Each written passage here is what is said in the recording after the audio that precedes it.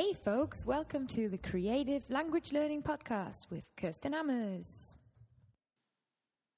Hello everybody. Welcome to episode 10 of the Creative Language Learning Podcast, which still has its long name, and I think the name is beginning to stick. So that's who we are, the Creative Language Learning Podcast. Little interviews, pieces of audio, and interesting articles for people who are into language learning, especially all you self-directed language learners out there.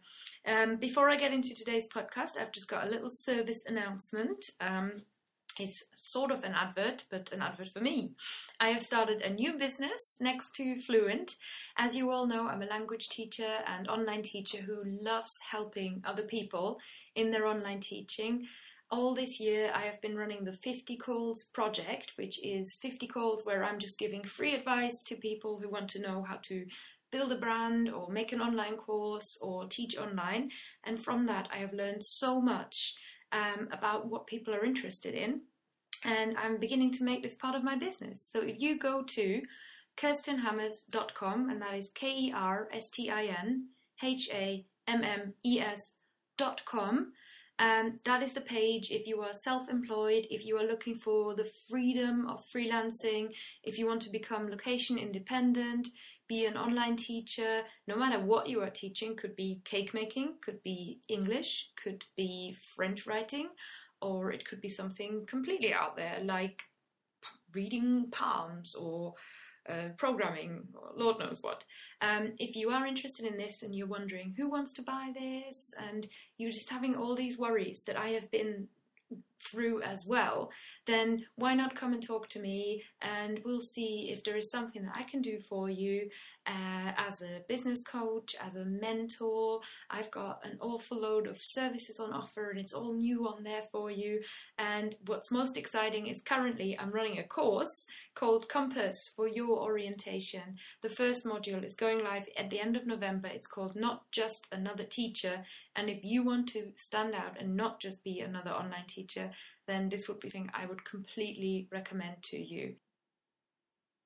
And the link for you to click there is going to be KirstenHammers.com/notjustanotherteacher. So that's simple and straightforward once you've learned how to spell my name, I guess. I'm going to have to rename this business and give it a name that's really easy to spell. Okay, let's move on to the article of the week, and it's a good one, guys.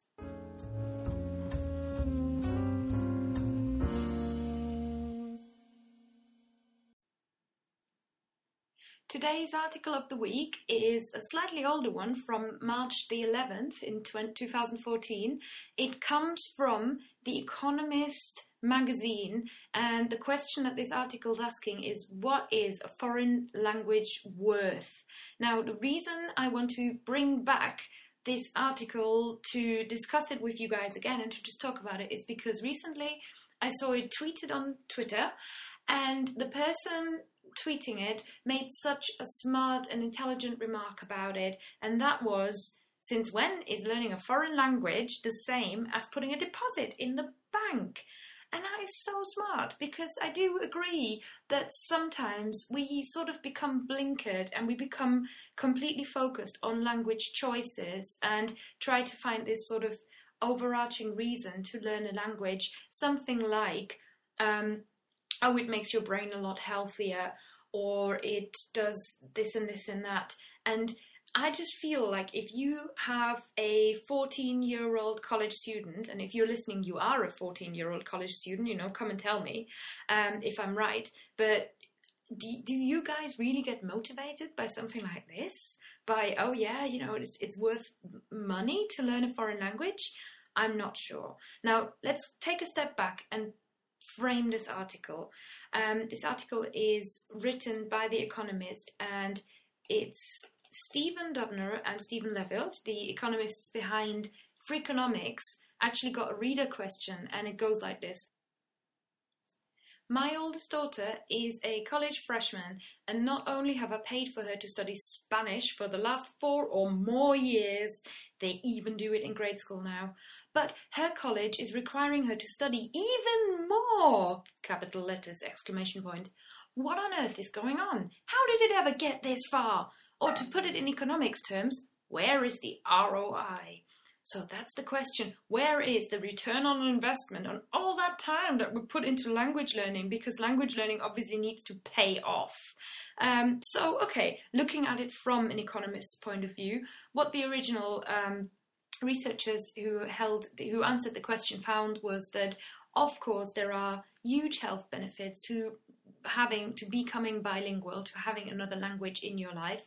It's recently been discovered as well that actually, no matter what age you're picking that language up at, so it doesn't have to be your oldest daughter, it could just be you. No matter what age you're picking up a new language, it is going to massively benefit you and make your grey matter more dense. That's what's recently been found out, and I'm going to reference this in the show notes as well.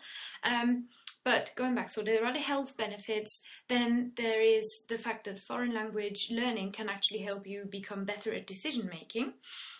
And then there is the earnings factor. So it is actually true that languages put you in more demand in the workplace. You're generally going to be earning more money if you are a language learner.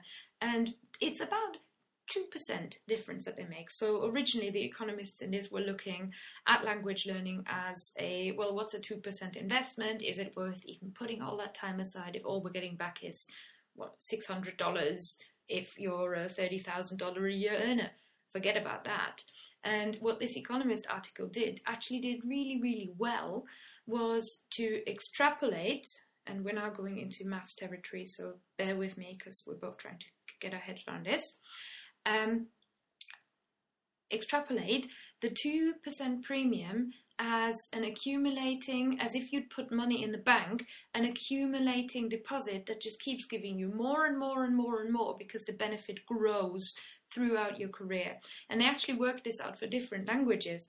And as it turns out, the best language, if you're American and you're looking for a foreign language and you want to make a choice entirely informed on earnings potential, the best language to learn over the course of your career, over the course of 40 years, is German. German is going to bring you a return on investment of $128,000 throughout your career.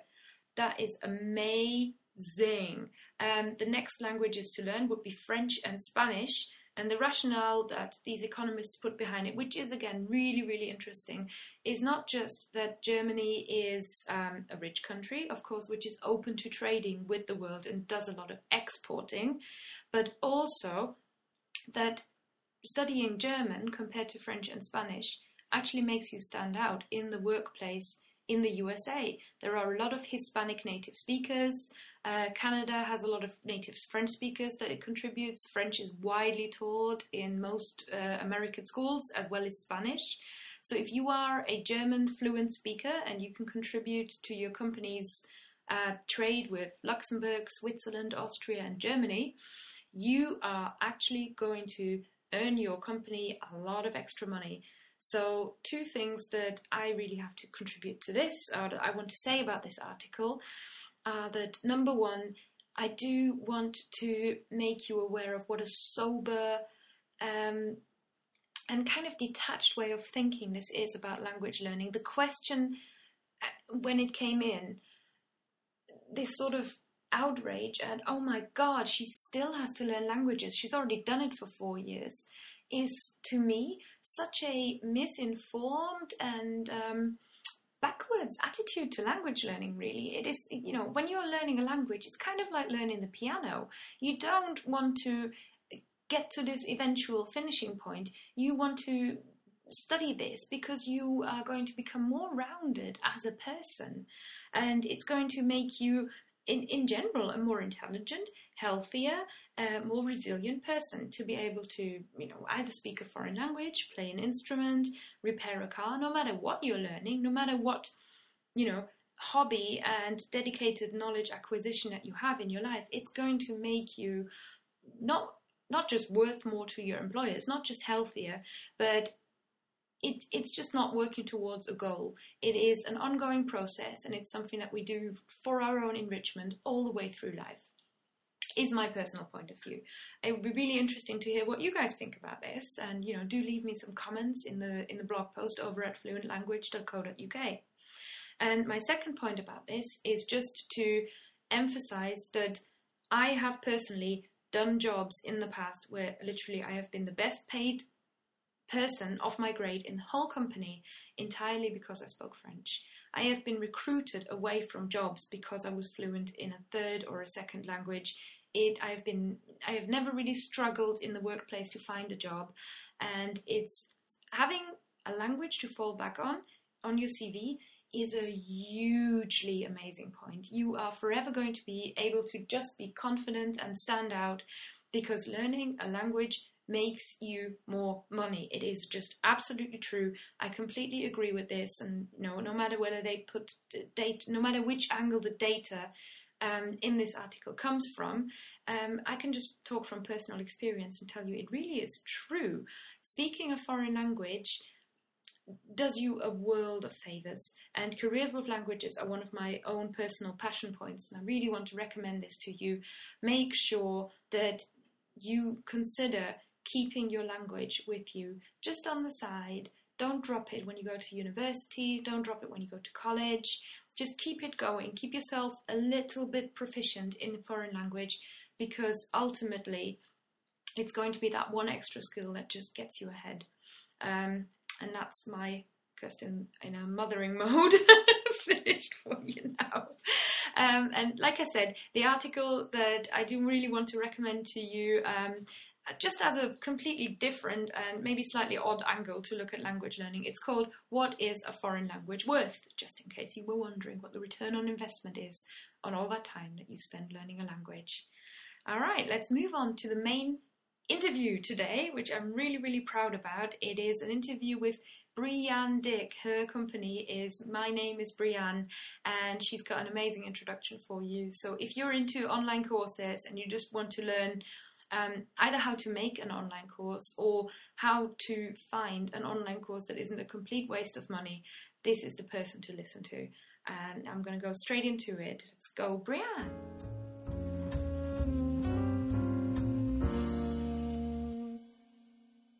So today I have a really special guest. She is my first Canadian guest on the Creative Language Learning Podcast. And Breanne Dick from My Name is Breanne is a world-renowned expert in all things online courses. So today we're going to talk about online courses, online learning, and how you can get the most out of everything that's on offer on the internets and off the internets as well. So hey, Breanne. Hey, thanks for having me. No, you're welcome. Do you want to introduce yourself a little bit to our listeners and give a bit of background of what you do and how you work? Sure. So I've been working in this kind of online space for, probably about 15, 18 years now. My first online experience was I built a website for my dad's company when I was still in high school. And I've kind of been doing that kind of thing ever since. And over the last, I'd say year and a half to 2 years, I've really been noticing that there are a lot of people where we used to be producing ebooks and that sort of thing to be teaching online. Now videos become so prominent, audio, mixed media, it's all this big thing. So we've got these online courses going on. And in the intervening years between when I built that first website for my dad's company and now, I spent about 5 years working in adult education. I worked in a post-secondary, and that was a really great time for me because I learned a lot about how people learn. And so when I left that job to go and start working on my own, I realized that, there's all these courses, there's all this training, we've got all these tools like video and audio and all this great stuff. But what we're missing in the online economy is a really great understanding of how people learn. And so that's what I do, is I work specifically with instructors usually to help them understand how to craft a message so that it's heard by the right people, understood by those people, and then ultimately that it has you taking action so that you're actually learning in a really powerful and profound way. Oh, that's an amazing sort of story that you've got there, and I can instantly tell we've both got something in common in that we really care about adults as learners and lifelong learning, and that for me is kind of where part of my sort of mission comes from, to say, well, learning never stops, and I want people to be keeping that door open, no matter if you're learning languages or whatever it is, keep that door open and learn all your life long. Yeah, absolutely. What I often have said, I come from a world of, online marketing and you're not just putting a course out, but you have to sell it and all of this. And the thing that I often say to people is that what you have to remember is that teaching and learning filters through everything you do. So whether you're trying to, even sales is a process of education. It's a process of trying to help the other person that you're speaking to understand, is this something that's for me, or is it something that's not for me? We wouldn't normally think of sales as an education thing, but it is. We wouldn't normally think of our day-to-day lives and tasks as being a continuous process of education, but it is. And what's really valuable is that when we have that perspective that everything we do is learning, we can start to see that learning doesn't have to be artificial. It doesn't have to be something that lives in a classroom or out of a textbook. It can be something that can be much more natural and holistic and well-rounded. Mm-hmm. And the language learning world in particular, I think, is taking massive steps towards that. And a lot of courses online these days are aimed at language learners. And but at the same time, I sort of look at, in the UK, they have this thing called Linguaphone. So, and then there is Rosetta Stone and Michelle Thomas. And back in 1944, you could probably buy some sort of long player vinyl recording, and it seems like ever since there's been recordings, their language has been recorded, which means people have had self-taught courses. People have tried to self-teach themselves a language. So language tuition for me is almost one of the original kind of daddies of autonomous learning.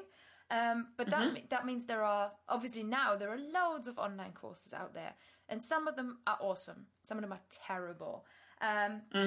So first of all, language learning, it is one of the classic areas of self-teaching. And can you imagine why that would be? Or is there something about language in particular that lends itself really well to this sort of space? I think one of the things, and this is now changing with the internet, but there's a history here with languages, is there's a perception that, there's something, pun sort of intended, incredibly foreign about learning another language. And so before the internet, what were your options? Well, your options were to try and find someone in your community that could teach you that language, which could be very challenging, depending on the community that you live in. And if that wasn't an immediately available option, well, then you would go to self-study. And so I think that that's one aspect of it is, we have this kind of idea that it can be hard to find someone to teach you the language. So self-study is a good way to do that. And then you bring on the internet and it becomes even easier to learn a language on your own. The other thing that I think comes into it is that language is so intrinsic. It's one of the first major life skills that we learn. Mm-hmm.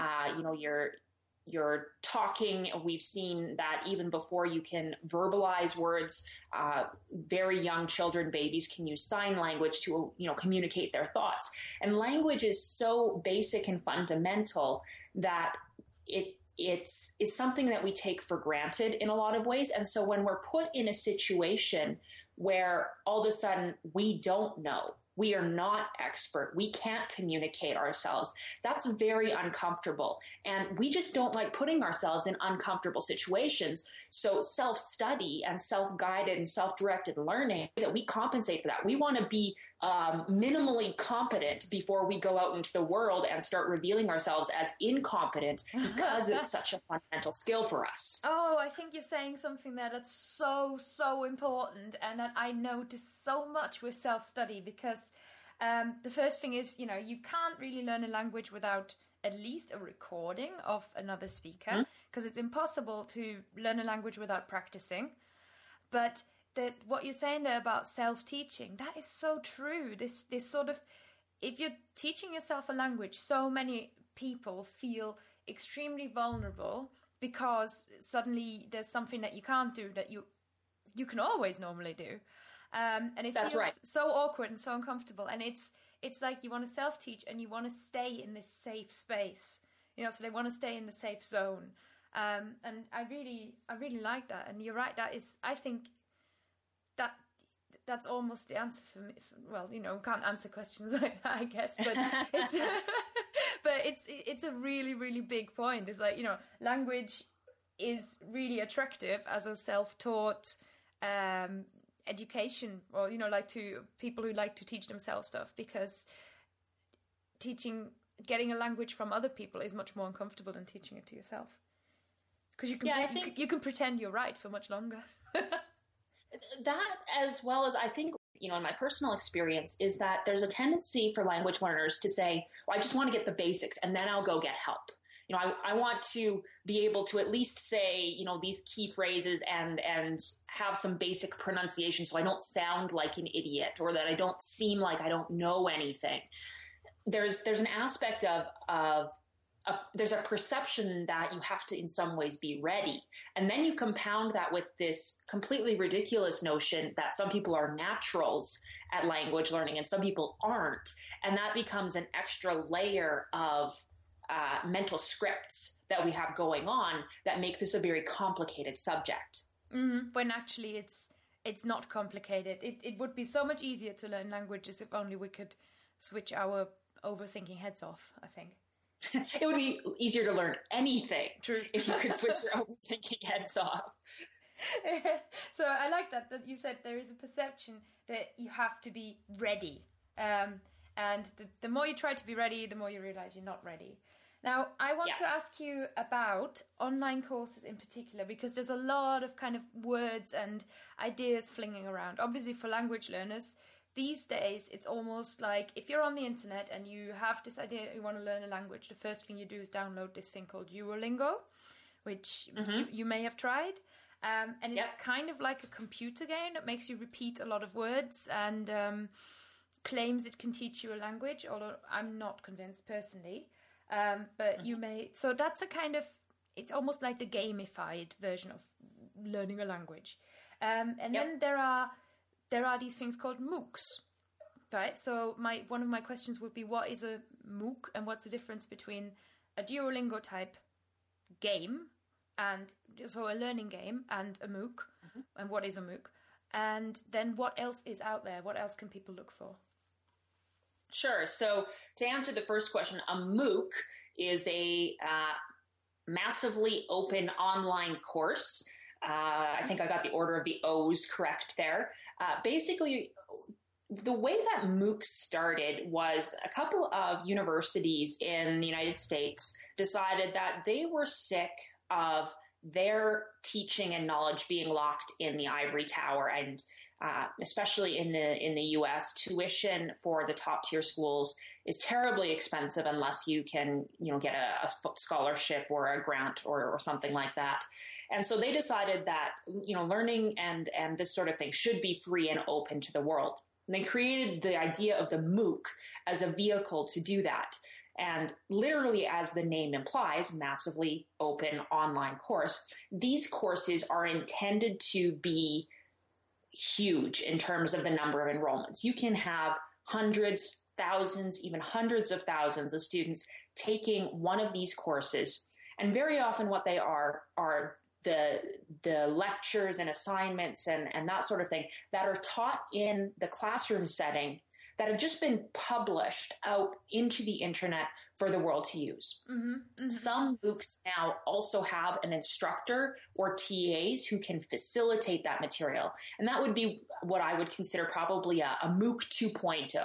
Uh-huh. Now, how that is different from something like Duolingo is Duolingo, as you said, it's gamified. It's much more of a, how do you want to say it? It's skill-based. It's very tactically focused on, you're going to learn some key phrases, you're going to learn some key words, and you're going to learn, ideally, how to string them together to make yourself understood.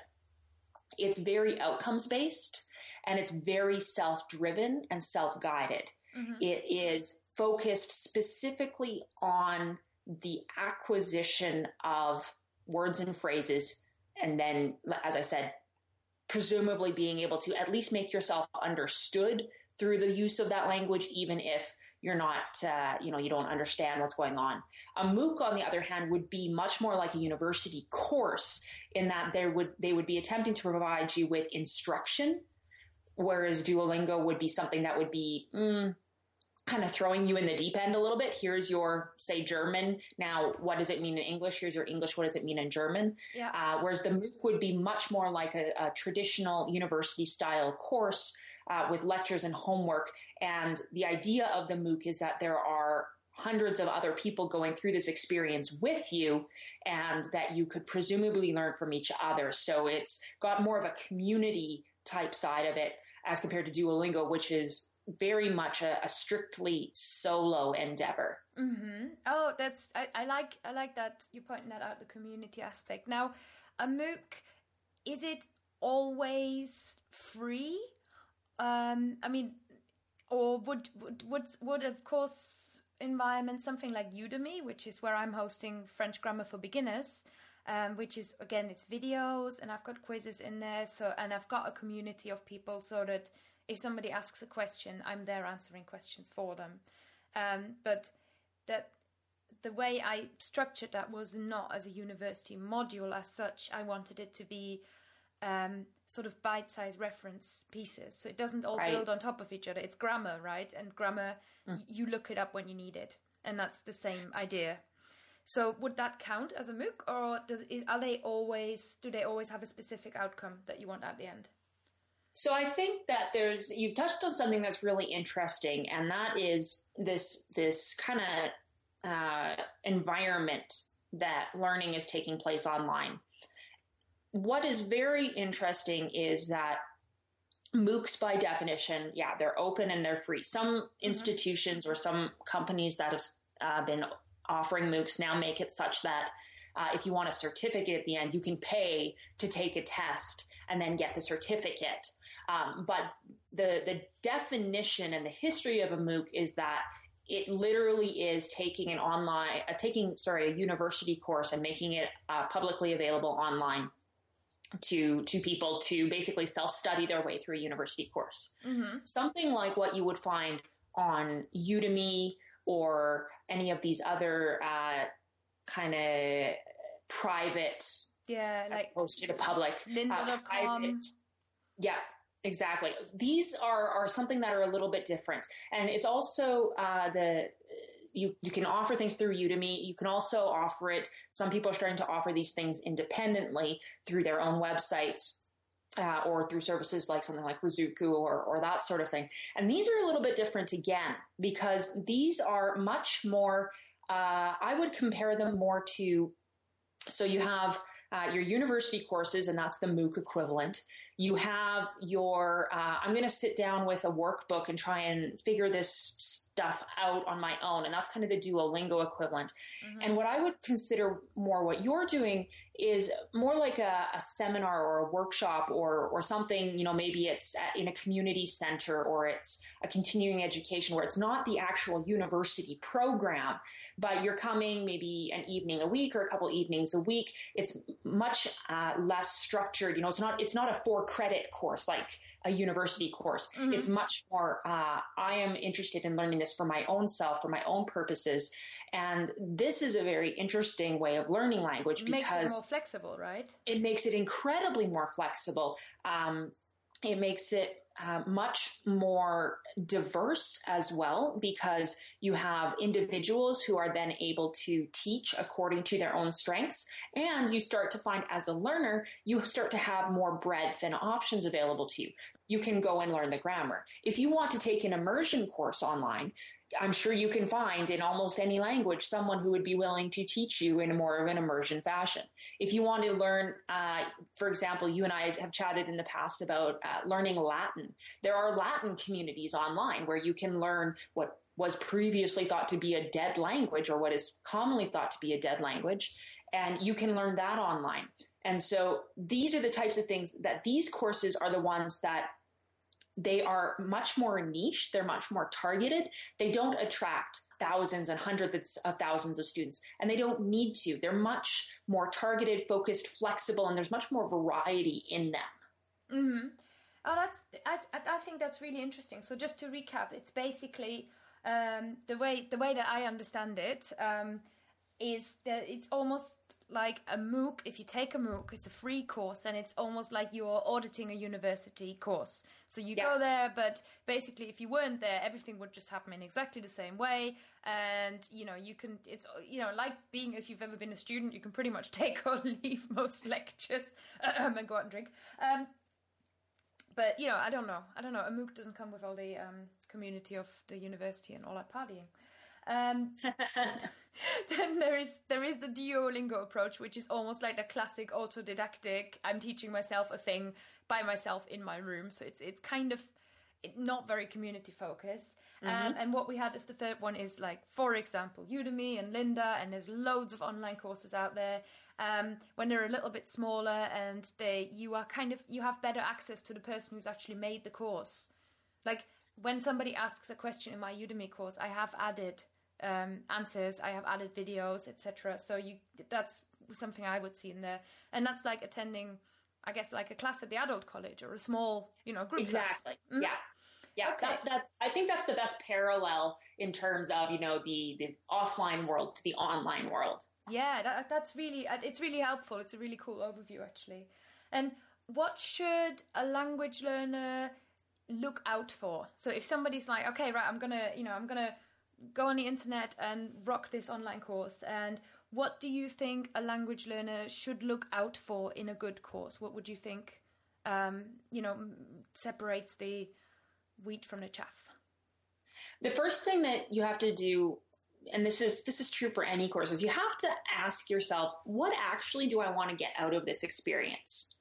Because as we've just been talking about, there is such a huge and wide diversity of options available to you that it can be very quickly overwhelming. So you have to decide, what is my goal here? Am I going for functional fluency, mm-hmm. so that I can go into my target, an environment that's my target language and be understood? Do I actually want to achieve, do I want to pass some of the language tests? Mm-hmm. Do I need to learn the business language? Or am I looking at this for, I just want to be able to ask for some food when I go to a restaurant on my vacation? Yeah, so it's that classic self-teaching thing. Before you kind of go and jump blindly into anything, you've got to start with your own questions. You have to ask yourself some questions and think about motivation and goals. And because it's a whole lot easier to eliminate courses, mm-hmm. when you know that I'm only interested in business French, and I specifically am only interested in Canadian French, not Parisian or France French. Yes, that makes a lot of sense. So you can start to eliminate, when we talk about eliminating the wheat from the chaff, it's not that those others are bad courses, but they're not right for you. Mm-hmm. That makes sense. Yeah. Then the next thing that I encourage people to look at is look for success stories. So any good course and any good course creator will not be shy about sharing the successes that their students have had. And when you're looking, so this could be reviews on Udemy, it could be testimonials, it could be just a review that someone posted maybe on their blog of a particular course. And what you want to look for there is specifically, are they commenting on, this course was great, I really liked it? That review means nothing. It probably means that they didn't even do the work. You want to look for reviews that are specifically talking, again, about your goals. Mm-hmm. You want to see comments like, this course helped me understand the difference between conjugations and declensions, which is something that I have always struggled with. And then you can say, oh, me too. And you know that that's something that'll help you. So you want to be looking, and the other piece of advice that I very often give, especially if it's a site that gives star ratings like Udemy or, ratings out of 5, ignore the 1-star ratings and ignore the 5-star ratings. What you really want to look for is those reviews in the 2 to 4-star range, because those will be the ones that'll actually give you good information about, did people actually get out of this course what they were looking for? Even a 2-star review can be a good course for you, because that 2-star review could say, you know what, I was hoping that this language would maybe help me to gain some fluency, and instead it was focused on grammar. Mm-hmm. If you're looking for grammar, that's a very helpful review for you.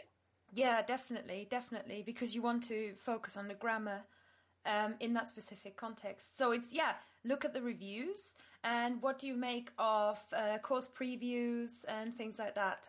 I think for me, in the Udemy environment, that was one of the coolest things I could do, is I can switch a lot of my classes to preview. People can see a minute of me kind of, explaining grammar, and then either they get it or they don't, and then they'll know, Kirsten makes sense to me or she doesn't. Yeah, absolutely. So once you've kind of gone through this winnowing process, like I like to be able to narrow things down, because the most intensive thing is watching some preview videos. And so I want to be able to eliminate as many options before I get to that point as I can. So when it comes down to that point, then, you start looking at, the preview videos. You start going more in depth into what is the description of the course actually say. If it's on a site, if someone's offering off their own site instead of through Udemy, you can read through the sales page. Once you've kind of got this smaller list of courses that seem like they could fit, because at that point you're looking for things like personal resonance. What makes sense to me? What works to me? And in language, the other thing to bear in mind, not so much necessarily with, traditional European languages, but for example, if you were trying to learn, say, Mandarin or Cantonese, and you are an English speaker, you may want to also look at things like, when this person is speaking in English, maybe they're a Chinese native.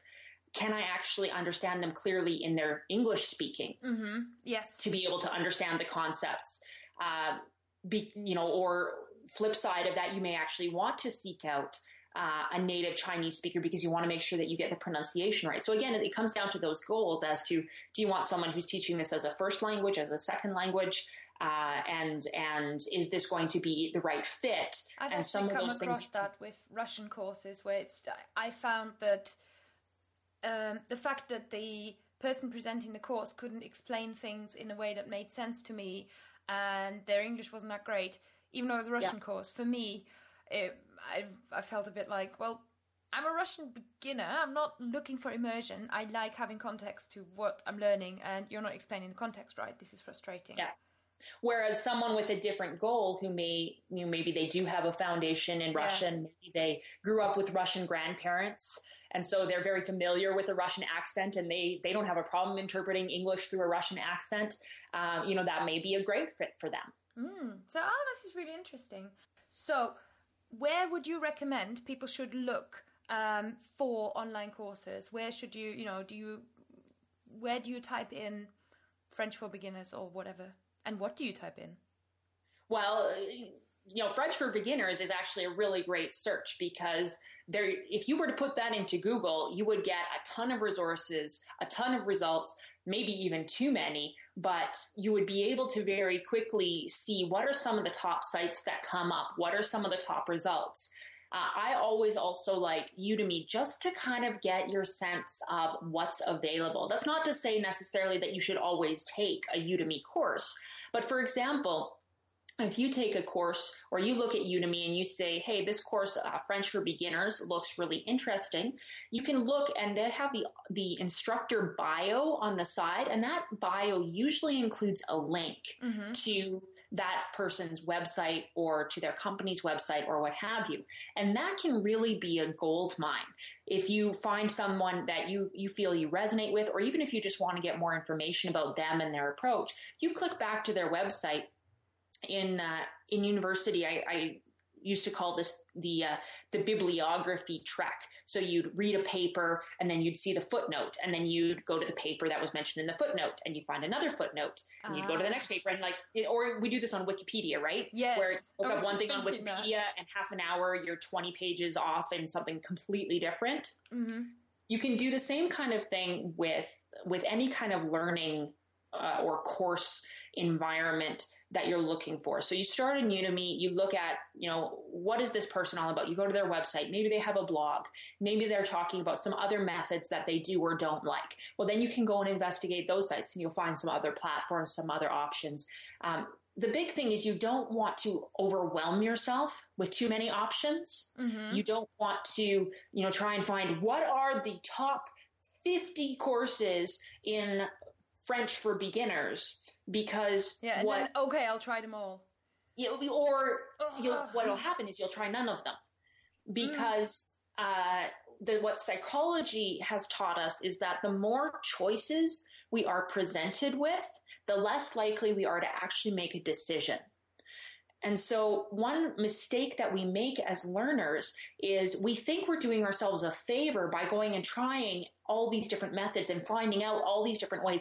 For me personally, it's not a language example, but I had been trying to get myself into the exercise habit for a very long time. And I'm going to try doing this method and that method. I'm going to try running. I'm going to try, doing body weight exercises. I'm going to try this, that.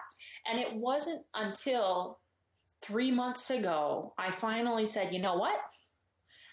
I need to just choose one method and commit to doing that. And in this case, I committed to doing it for 6 weeks.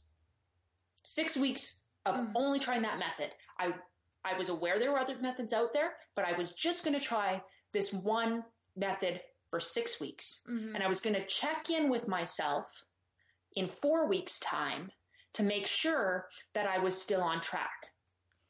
And simply by making the choice to follow one method for a limited period of time, it's not forever. And if it didn't work, I could try something else.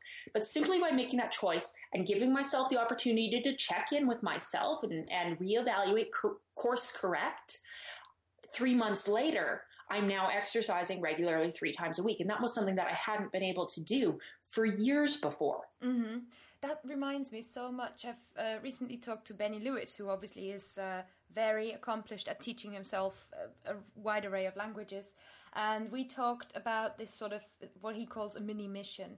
And it reminds me of that sort of this. So one of the key principles of, getting into the habit of learning anything or doing anything is that commitment. And I love how you're saying, look, just do it for 6 weeks, because it's so much less scary than to think, I've got to do this for 5 years now, and then maybe I'll be, reaching this amazing big goal of, fluently flirting with the hottest French girl I've ever met. No, do it for 6 weeks. Think about where you can go in 6 weeks. And that goes back to what you're talking about off the top about goals and being very specific. Yeah. So don't say, I want to learn French. And that's where Duolingo tells you the end, but it doesn't, that's why people are disappointed by something like Duolingo, I think. Because it's that I want to learn French, which is very vague. Yeah, that doesn't tell you anything. So if your goal is to, flirt with someone in French, you don't need to learn 98% of the rest of the language. You just need to learn a couple of pickup lines. Yeah. And you can do that. And you set yourself a goal that in 4 weeks, I'm going to go to this, there's a gathering of the French community. They're having Christmas party or what have you. And I'm going to go and I'm going to try a couple of these pickup lines that I've learned and just see what happens. That's an actual goal that you can measure your success against. And that's one of the things that's really important with a goal is you want to know exactly what it looks like in practice, but you also want to be able to benchmark your progress against it so that you don't get to the end and say 3 months, 6 months down the line, oh, I didn't learn the language. You want to be able to check in 3 weeks, 4 weeks and say, how am I doing in terms of progressing toward that goal? How far have I come? Because that's what keeps us going. It's not motivation in an abstract sense that keeps us going.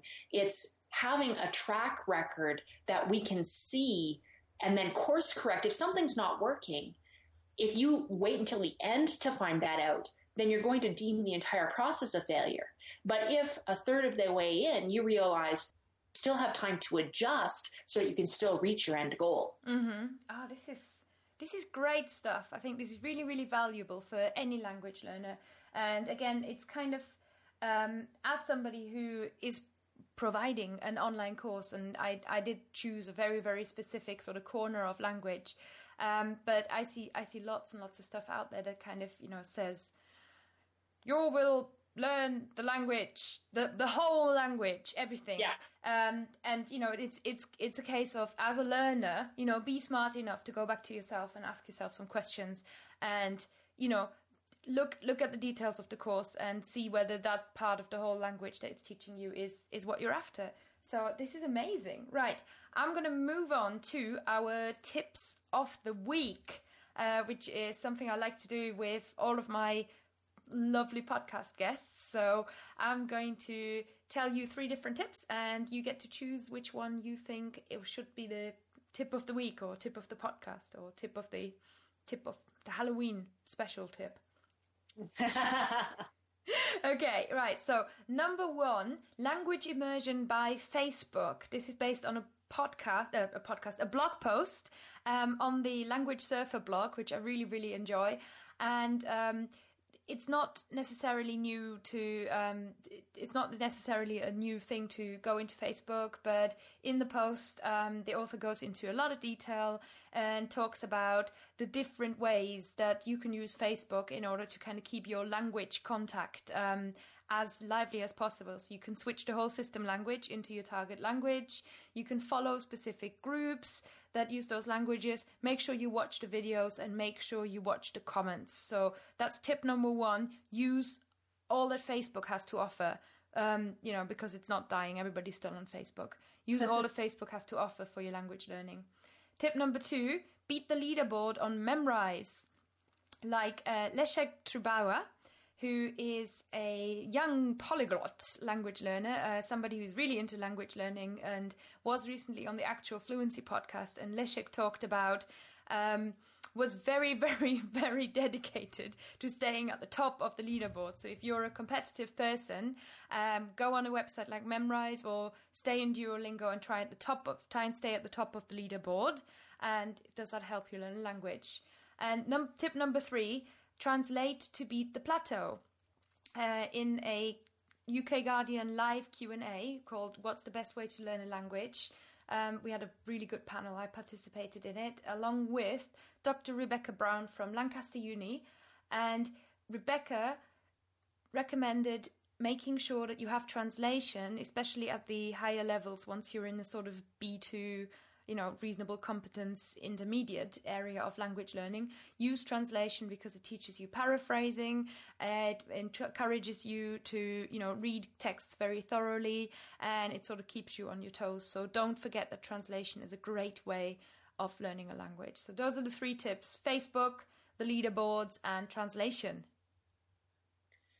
Those are 3 very different tips in terms of trying to choose between them. Yeah. But, I like the first tip for a few reasons.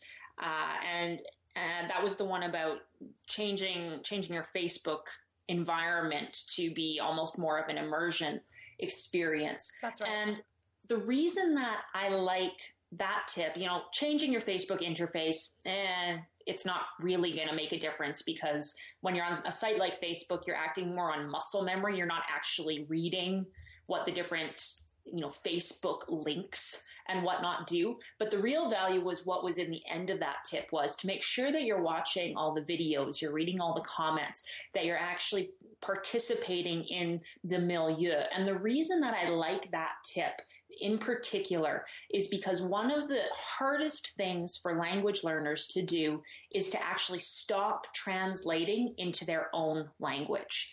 So we have this tendency to listen to something, say in French, mentally translate it into English, formulate a response in English, and then translate that back into French. And that is a process that's very mentally taxing. And frankly, it makes you sound like an English speaker trying to speak French.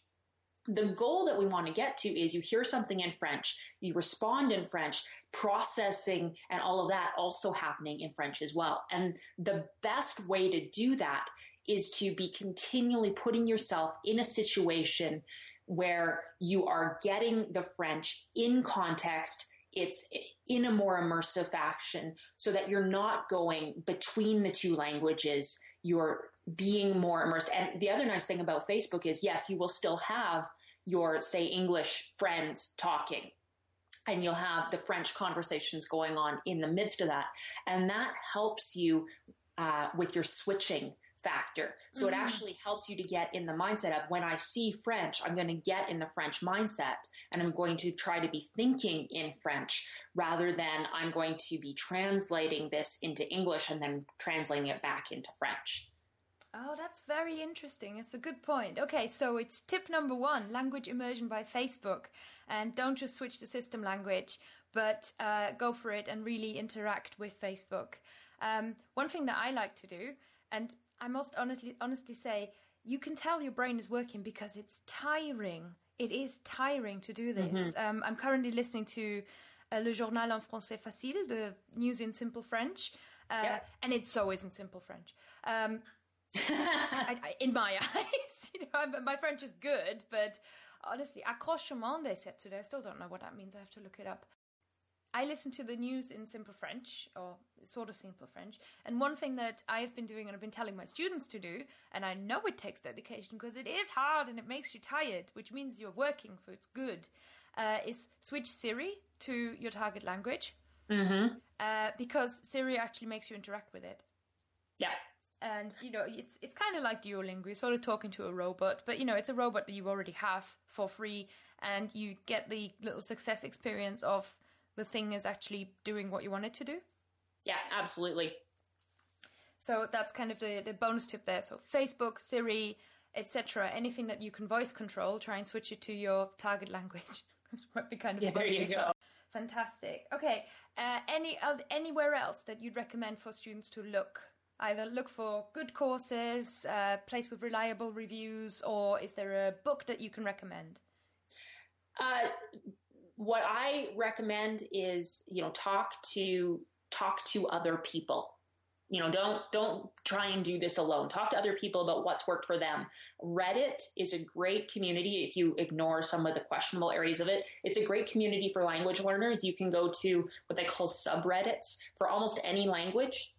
And there will be communities that you can immerse yourself in terms of that is the only language that is spoken. There's also language learning subreddits where they have recommendations for resources and that sort of thing. And those are for all language, for modern language. There's even one for Latin, for example, and everything in between. So my place that I would suggest as an additional resource, a little bit non-traditional, would be, go check out Reddit. Just there's a search on the top right. You can search for, whatever language you're looking for and see what comes up, because there is some very valuable experience to be gained from that community. Yeah, I love Reddit.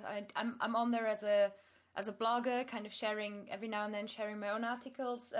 It's a community that's quite strict on its policing, so they sort of keep you honest, which is very nice.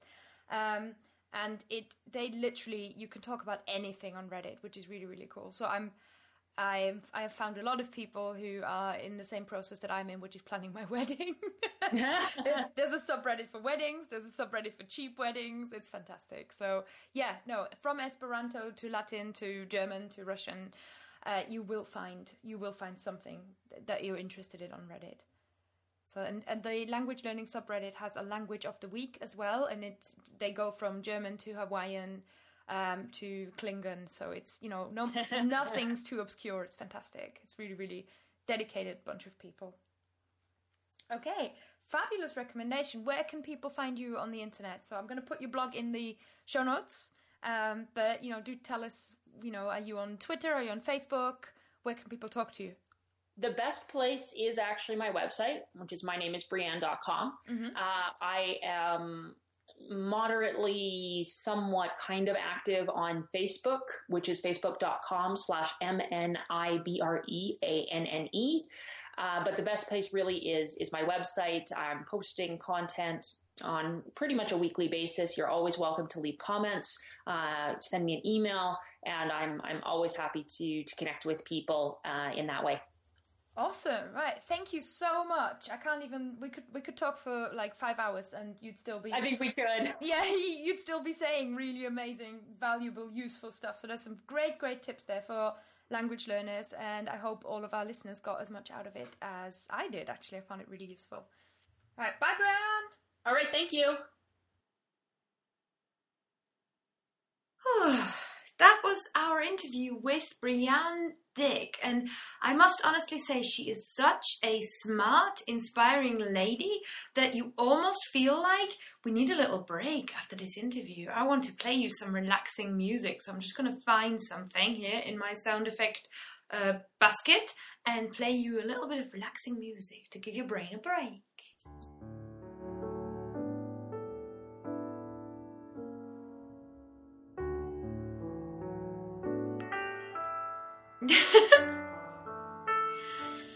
And with that beautiful sound,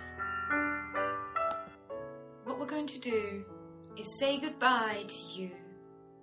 And there's only one more thing I want to tell you guys about, and that is the Patreon campaign for the Creative Language Learning Podcast, and the Fluent Language blog is now live. Do you like my radio voice? You can go to patreon.com, that's patreon.com/fluentlanguage, patreon.com/fluentlanguage, and support Fluent Language Tuition. Keep the blog articles coming, and you can become a patron, so the blog remains and the podcast remains ad-free and free from any distractions, so you can enjoy the music.